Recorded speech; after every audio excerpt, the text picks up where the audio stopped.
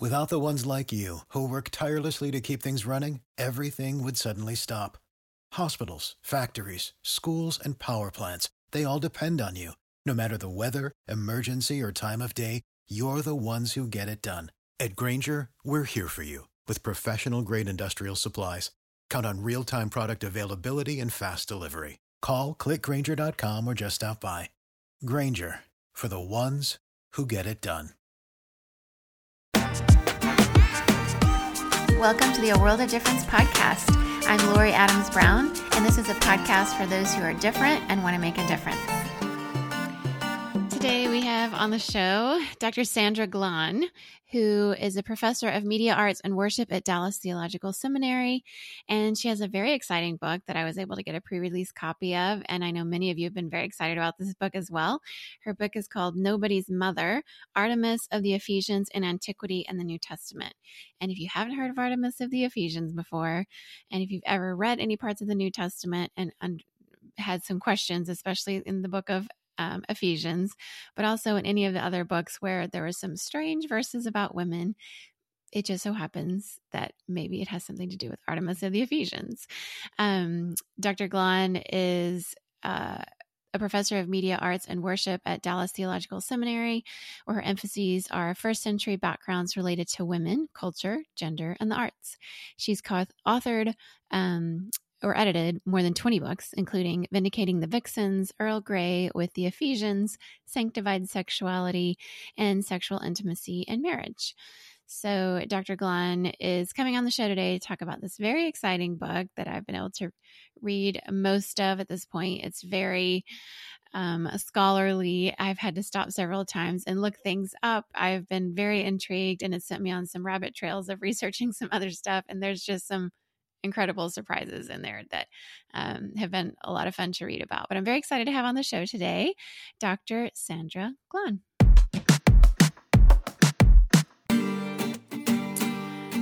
Thank you so much for being with us today. It's so exciting to get to know you and get to talk a little bit about your book today. Welcome to the A World of Difference podcast, Dr. Sandra Glahn.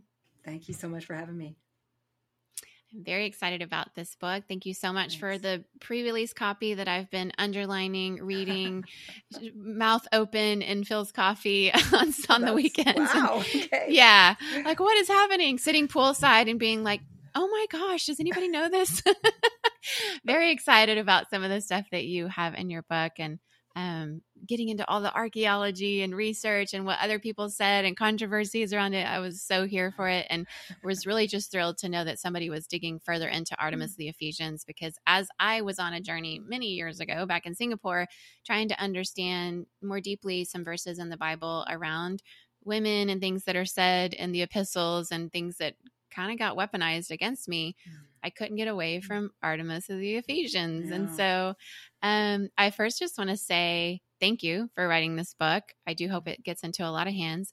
And then I want to ask you, why did your journey start around her? What was the fascination and reason you started to research her? That is a great question. So my husband and I wanted a large family, and I'm the fourth of five, and I love being in a large family. And so when we hit the brick wall of infertility and pregnancy loss, it was shocking. And I mean, we hit it hard. We had 3 years of no success and 7 early losses and an ectopic pregnancy, then 3 failed adoptions, which all spanned about a decade. And we finally had the successful adoption of our adult daughter.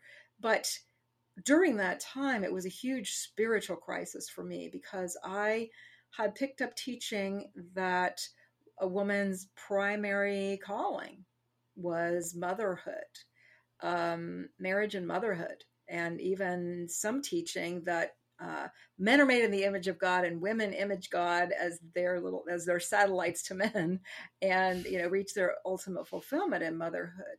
And so you can imagine, it's like I'm on board with that, and it's not happening. So then it's like, why, God, if this is your desire? And so I had to go back to start over with scripture and ask where I've picked up that idea. And you're like, what would that have to do with Artemis? Well, the section of the Bible where people have often quoted this ideal motherhood mentality comes out of the phrase, she will be saved through childbearing.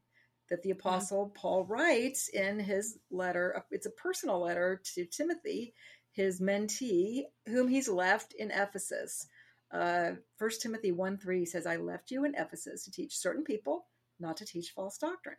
So then that raises the question, okay, what is Paul's concern that he's talking about childbearing, and what's going on in Ephesus? Well, we get a big clue from the book of Acts. Like, stay with me. It sounds like a treasure hunt now, right? Where city? Ephesus. Okay, what's going on? And in Acts 17, there are two major stories set in Ephesus. The first relates to magic workers and how they come to Christ and they have the first bonfire of the vanities, and they burn thousands and thousands of dollars worth of magic books. And then the second little vignette in that same chapter relates to Artemis of the Ephesians. Again, economically, the silver workers are concerned that the Apostle Paul's ministry is cutting into their profits because people are coming to Jesus and they're not buying the statuettes out of silver or souvenirs.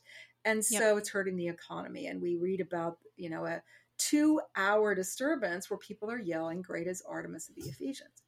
So I went to Ephesus on a trip and had heard that, yes, Artemis was a factor, but she was a fertility goddess. And then that was sort of discredited because they said, well, that teaching was actually 4th century, and really Artemis didn't have anything much to do with it. So I'm on this trip, I'm in Ephesus, and I'm seeing the story of Ephesus, and that's contradicting the sort of diminishing of it. I'm seeing a connection to Artemis, and I'm seeing a connection to Artemis and the Amazons in the stone. And our guide is telling us that this is within a century of Paul. So when you go to Ephesus, they'll give you the 7th century BC through the 4th century AD. I call it a synoptic Artemis. All I needed to know was, who was she when Paul was there? Because even if she started out as a mother goddess, if that had changed in 7 centuries, I needed to know. So this project, which is nobody's mother, Artemis of the Ephesians in antiquity in the New Testament, I had to look at, who does Homer say she is? Who did they start out thinking she is? But then narrowing down the data to, what do people in the 1st century or within a century of Paul saying? I had to look at the inscriptions or the writings in stone. I had to look at the papyri, the other writings. We're looking at coins, looking at statuary, anything that narrows it down. And my conclusion is, she's nobody's mother, which hence the title. Instead of being a fertility goddess, she's the exact opposite. She is the goddess of midwifery. And all through the letter that Paul writes to Timothy, he's saying things about Timothy's context, like, don't touch, don't taste, don't marry. He's telling the young widows, I want you to get married and have children, which is the opposite of what he tells the Corinthians, right? Right. Yeah. So again, you're like, that probably, Paul's too smart to contradict himself. It's not that Paul's confused or doesn't know about gender. It's Paul has different advice in different social contexts. And whereas it appears that the Corinthians were probably a little oversexed and needed to value celibacy. We have clear evidence of that. Yeah, exactly. But people in Ephesus were like virginity central. Now, that's not to say there weren't lots of married people there. It just means that if you tend to be like what you worship.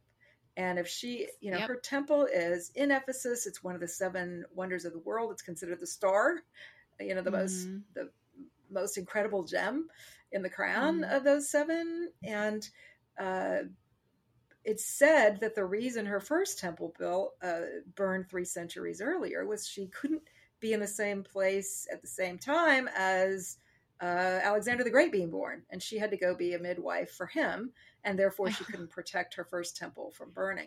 So again, that's 3 centuries before Paul, but it's somebody in Paul's century saying, here's why she couldn't be there. So apparently they were still seeing her as a midwifery goddess.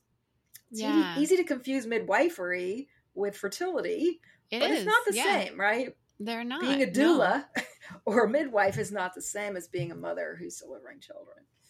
Oh, absolutely. Or an IVF doctor versus a doula or a midwife. Yeah, very different professions. I mean, they're both related to women, but that's, and That's where I guess we just lump it all together, right? Yes. But one of the fun parts of your book that I was just like, oh my gosh, when I read it in Phil's coffee, literally, my husband was there with his like headphones on reading his deeply spiritual book. I'm like, I have to stop you for this. Like, Wonder Woman in the Amazons, like, oh my gosh, they uncovered these graves and like Kazakhstan. I even told my son, because he's a big MCU nerd and like knows all the facts, and we actually just went to see the Blue Beetle DC movie, which also Wonder Woman's in that universe, and I was like, Wonder Woman is her people are real. There's these graves and they were buried, and there's like a woman who was riding horseback and her legs are like bent, and there's all these like weapons. So tell us more about the Wonder Woman, Amazon, and Artemis connection. Yeah. So who knew?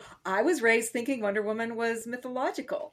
But the first thing that happened was, as I'm reading these old sources, I'm noticing they didn't think of it that way. Like, they talked about the Amazons and said things like they camp out around her temple. They worship her. Like, they believe in them. And then, as it turns out, if you read both Smithsonian Magazine and the National Geographic, there have been Amazon women found in the country of Georgia around the Black Sea, buried with weaponry. And so, and then I started noticing the pathetic reason that we said they didn't exist is because women don't do warfare. So we're looking. Hello. Right? Yeah. So our gender bias Deborah, kept us from looking. Yeah, exactly. The tent peg in the head. Exactly. Right. Exactly. So you remind me of a t-shirt I saw that said "Nail it like JL," but I digress. Anyway, Wonder Woman is today in the West is a friend to women. She is based on the Diana / Artemis of the ancient world, but there's a huge difference from her and the Artemis of the Ephesians, and that is Artemis of the Ephesians was as likely to take out women as she was men. There's a story where the goddess Niobe has 10 kids, and Artemis's mom only had twins, Artemis and Apollo. And so the kids are like, nanny, boo boo, our mother, is more fertile than you. So Artemis is like, hey, you take the boys, I'll take the girls. And they kill them with their arrows. They kill all 10 children.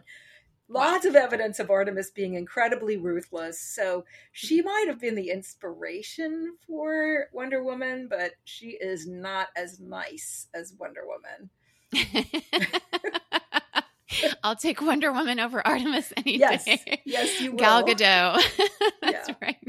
Yeah. So you also talk about in your book, there's a little bit of a heated debate around a book that was written before by this husband and wife couple, the Krogers, I Suffer Not a Woman. Yeah. Yes. So tell us, what's the heated debate all about with their research? Sure. So the Krogers are the founders of Christians for Biblical Equality, and their argument is that Artemis is a fertility goddess, and that Paul has fertility on his mind, and that's why he's saying a woman will be saved through childbearing. And we get some of that based on Jerome, which is a 4th century source, because if you see a picture of Artemis of the Ephesians, she is a little different from the generic Artemis. It's the same backstory in the same way that, Barbie can be the president and an architect, but totally. She might dress differently, right? Right.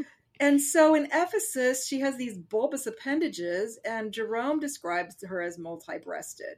He is several centuries out from Paul, and, he can't Google it like we can. And so he misunderstands what he's looking at. And so the Krogers only really had that to go on. And that's the logic was sort of bulbous appendages equal breasts. Breasts are related to nurturing, mothering. Therefore, she's a mother goddess. And so the Krogers just got murdered in the reviews. And that was really the end of the discussion for a lot of people, including myself. What the problem was they were right in assuming that Artemis was on Paul's mind. They were just wrong about the data and what it told. But fast forward 30, 40 years now, I can look at inscriptions that they didn't have access to. I have it in translation now, which I didn't even have 10 years ago when I started. I had to do all my translation work, and now I can pick up a book. It's an expensive book, and it's a thick book, but still, I can, in about an hour and a half, read every inscription about women in the city of Ephesus that we have. And so it's much easier for me to see in one place, oh, this isn't this actually isn't fertility. The historians were right. But where they were wrong is they just eliminated Artemis altogether. Artemis was on Paul's mind. She's the reason he was kind of thrown out of town early, or decided to depart for his safety early. And she was on his mind. It's just that Artemis had a different persona than what the Kragers were thinking. And this is where my research is focusing on, and why the book is called Nobody's Mother, because the idea was that she was a mother. That was discounted. Nevertheless, Artemis was on Paul's mind, and we see lots of little words in First Timothy that kind of give a nod to her and her cult. And, the subtext is Jesus is better. Okay. The average woman, her number one fear is childbirth. It's the number one cause of death for women. Whereas for men, the number one cause of death is war. For women, any woman that you know who had a C-section, dead. Any woman that you know that needed hospitalization and extra fluids, or, preeclampsia, all that, you died. And so everybody had family members who had died in childbirth. So, and we all know fear is a very strong motivator. So when a person is considering coming to Jesus, or has come to Jesus, if it's a woman, she's like, what do I do with this? Because if I'm wrong, not only do I hack off the most powerful goddess, but she's going to want to take out the whole city of Ephesus if I hack her off. So it's a very communal culture, right? They're honor, shame, community, as opposed to our Western individualism. So you're not just afraid that you're wrong. You're afraid that if you're wrong, it could bring disaster on your community. So as a new believer, especially, you're really terrified. This is the big test of, will I sneak to the temple and leave an offering because I'm getting ready to have a baby? And it appears that Paul is basically saying Jesus is better, Jesus is stronger. And I think that what he is saying is women will be saved, i.e. they won't die in childbirth. He's not talking about every woman. He's not talking about for all time. He's talking about in Timothy's ministry, when he has taken on a false god, that Christ is going to show himself the ultimate midwife, in a sense. Yeah. Yeah, I remember when I was in college, I think it was my freshman year, I had a friend who asked me, what does that verse mean, women are saved through childbearing? And I was like, I don't know.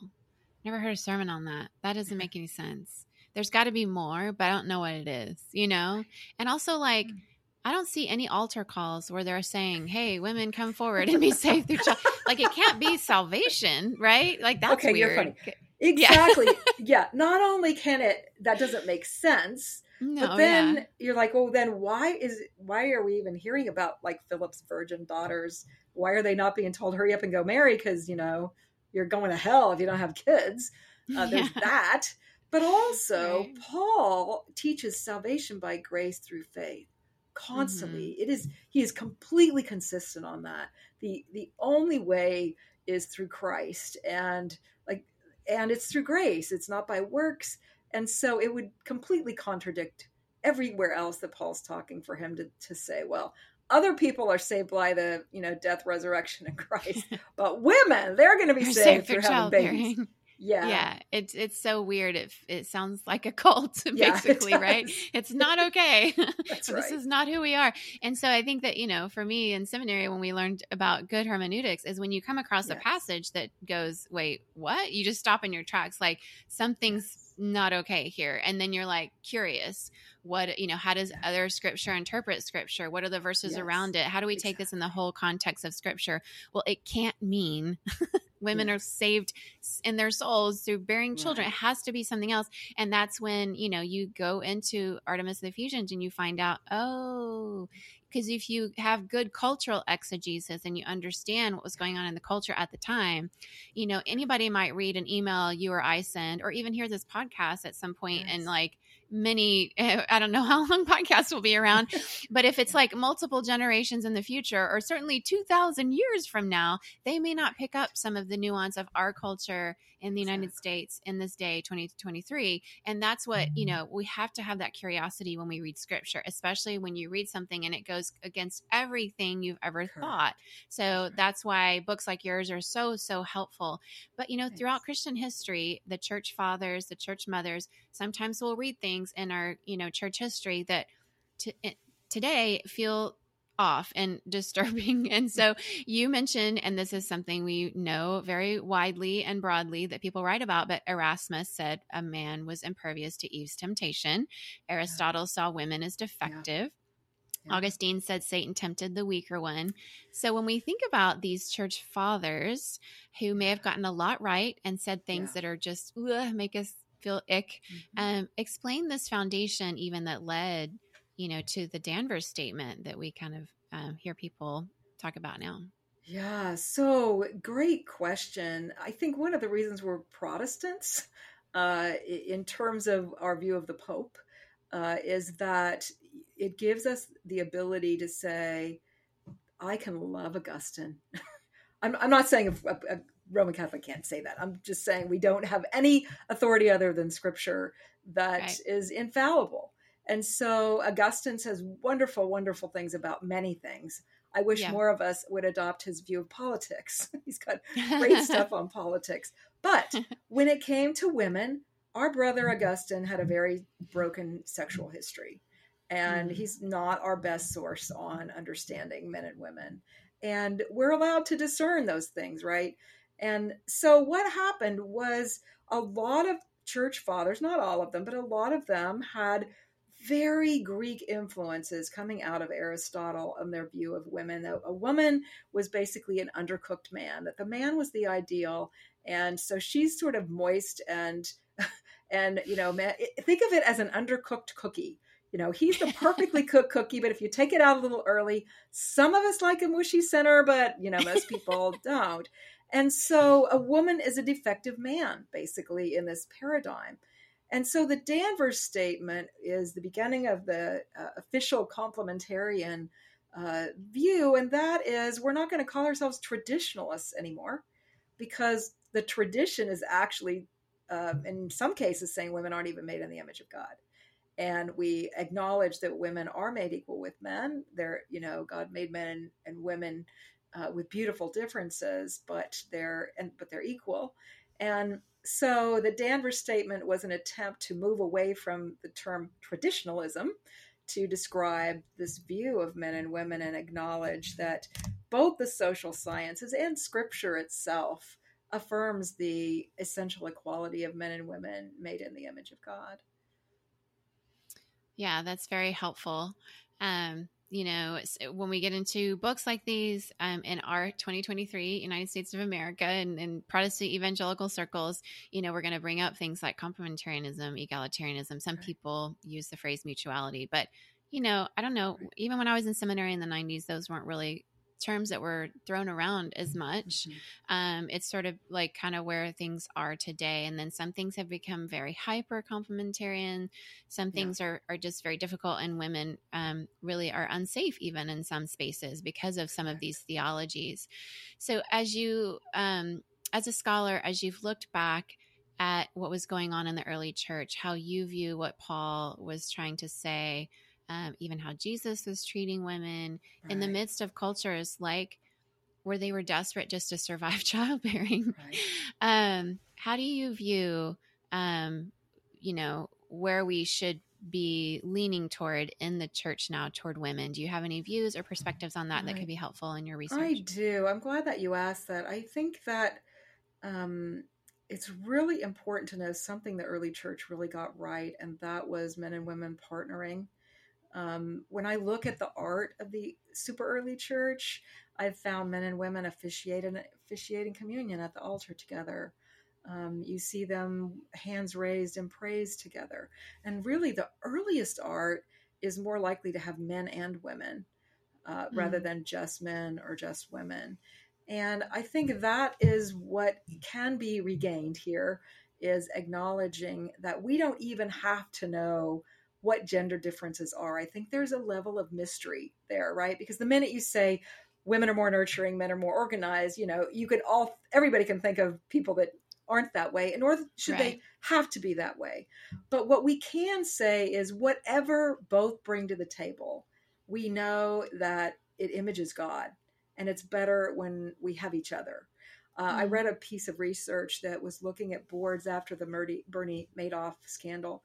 And somebody raised the question, that was an all male board and it was completely unethical. What if you had an all female board? Would it be more ethical? And turns out, nope. What was more ethical was a board with men and women on it. And that just resonates, right? You just know that there's something about that's right. And so I think that one thing that we can agree on across views of women is that we need to, if we're going to guard the door against radical feminism, we also need to be guarding the door against radical misogyny, and that we need to be focusing on not on power, but on how we can together be imaging God. And that might even mean if you have a women's ministry, and looking at it, it's an all-female board, it's all women taught, but hey, let's bring in some elders to look at our curriculum. If you have an all-male missions committee saying, hey, let's get some men and women partnering together on this. If you have men greeters at the door, you then add some women and vice versa, just so that we are imaging together. Even if you do an altar call, instead of the elders will be up front, we have some men and women here that are available to talk to you. Yeah, that's good. Yeah, there's so much we can learn from each other and partner together. And that's the whole essence of, Genesis 1:27, being both made in God's image. And, one of the things that in your book, you had this picture of a statue of Artemis. And I think you're referencing it. It looks, if you're just glancing at it, it looks like she has many breasts in the statue. And yet, El Shaddai means like the many-breasted one. Like there was something about that gave me that thought. Girl. I didn't say that. Hey, y'all listeners, that was a Laurie Adams Brown observation. That was a me thing. That was good. I know. It's like there is something. God is transcends gender, right? But being female or being male and being human, all of us are created in God's image and we bear God's image. And to only use English is limited, right? So I speak several other languages that, especially Asian languages, a couple ones I speak, they don't, like Indonesian, for example, doesn't have gendered pronouns.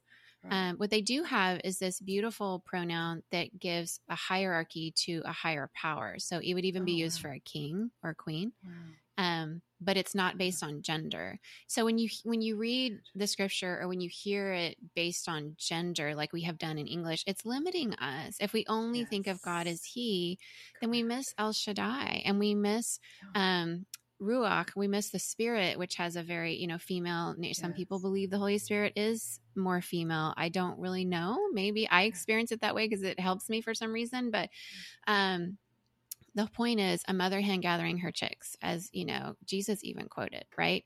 Is an image of God. And so when we limit God, or when we limit the expression of how the Holy Spirit can gift us in the church to just male, wow, we're missing so much.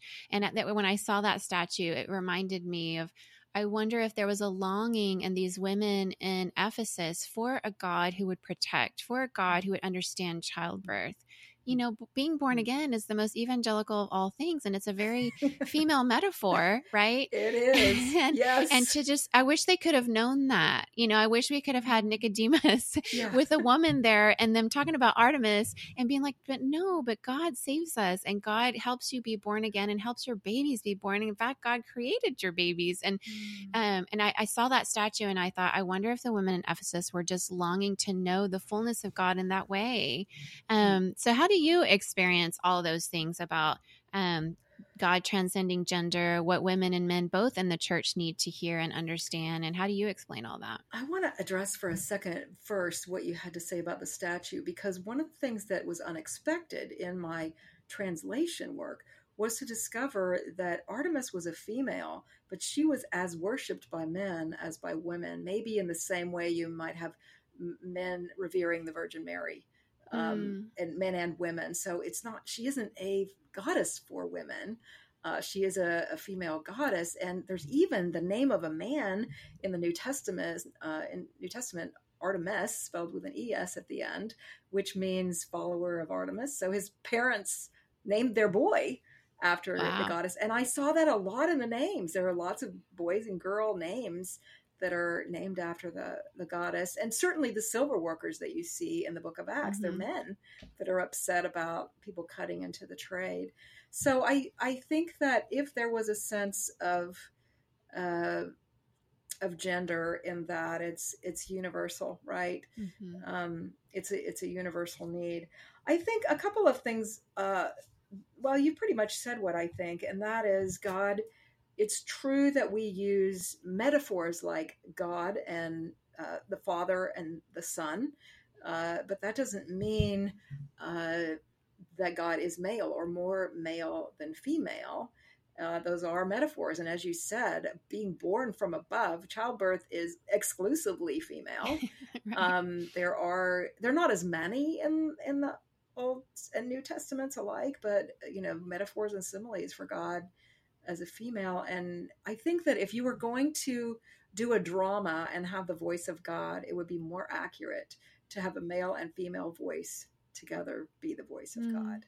Yeah. One of the things that I've found through art history is that many of us are so influenced by the Sistine Chapel's picture of God the Father as long, white, flowing beard that if we tell people close your eyes and imagine it in the West, that's what they think of as the Father.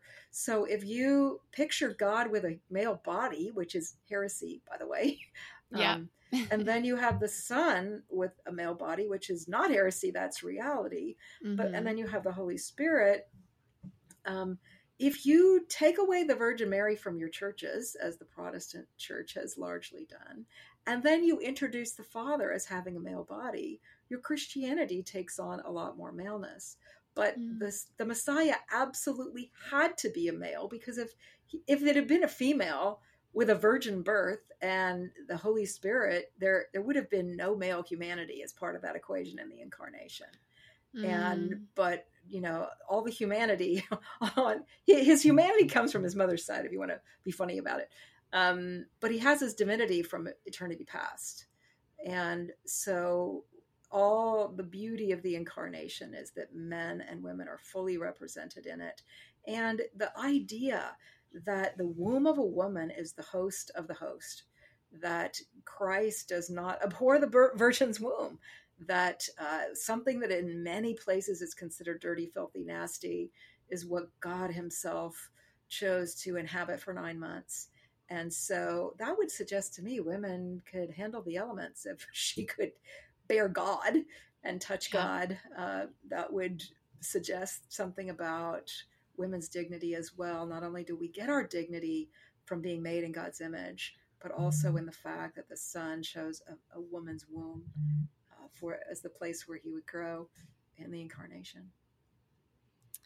It's beautiful. It's so beautiful. We don't understand all the reasons, but when we think about it in that way, it definitely allows us as women, because we're two women speaking here today, and it allows us as women to understand that not only did Jesus listen to women and elevate them and go out of his way to listen to them and model for his disciples, the male ones, that they should be listening to women and appear as the resurrected Lord before a woman, so that she would tell the men all those things. Right. I mean, if you Go haven't gotten them, the message, listen to women, right. You really are not paying attention. Right. Not only that, and his own mother, she was with him, even in church history, well past the end, like stayed with the movement and is in a lot of the art and everything too. That's so right.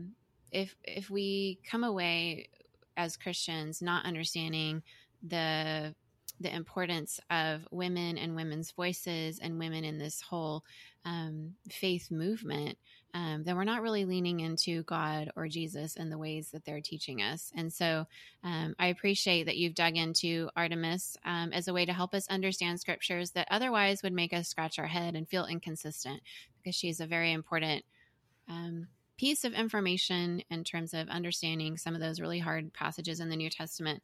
So my last question for you, was there anything in your process of writing this book that you felt like you hoped when it gets into people's hands that they would take away or be transformed or changed by as they read your book?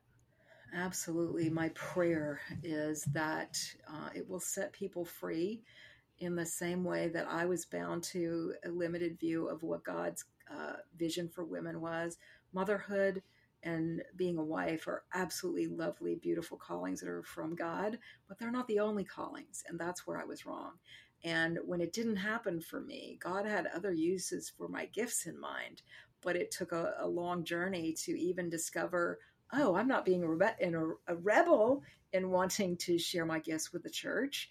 I actually have those from the Spirit, and I have an accountability to use them. So then the question, of course, had to be, how do I use them? And that's a whole different podcast. But what became my number one desire out of all this was for other, not just women, but men and women to recognize that in God's multi-pattern book, there are lots and lots of different ways to do life and callings.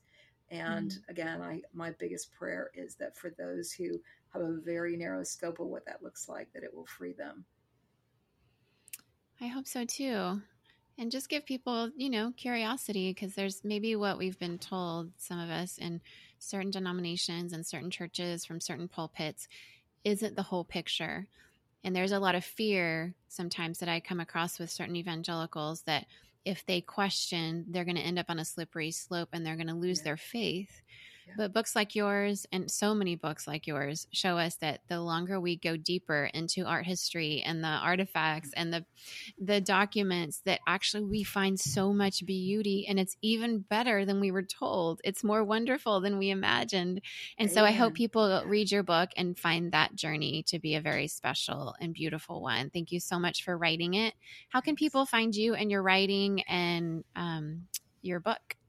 So the big challenge is spelling my last name, Glahn, Glahn. So you can find me on my website and blog at sandraglahn.com. You can find me on Twitter or X or whatever we're calling it now, the same way at Sandra Glahn.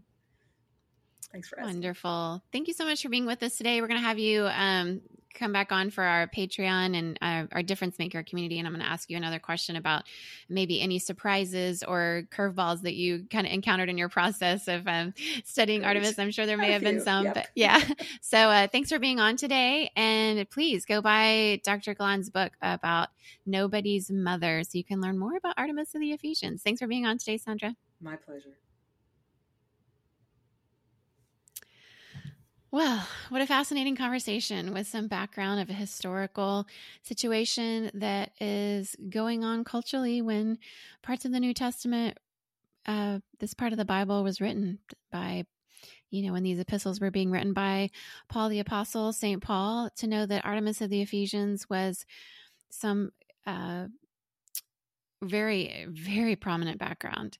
And if you've read Ephesians, if you've heard sermons on Ephesians 5 and only heard them talk about particular verses, leaving out other ones, or if you've wondered why maybe you're not a Christian and you've wondered why some of your Christian friends believe some pretty bonkers things about women sometimes, now you'll understand some of the cultural background going on that really informs and enlightens what these passages probably mean and really help us dig deeper into what the meaning is probably, referencing, and how, so I don't know if you've been seeing this funny quote that's been going around lately. It's slightly inappropriate.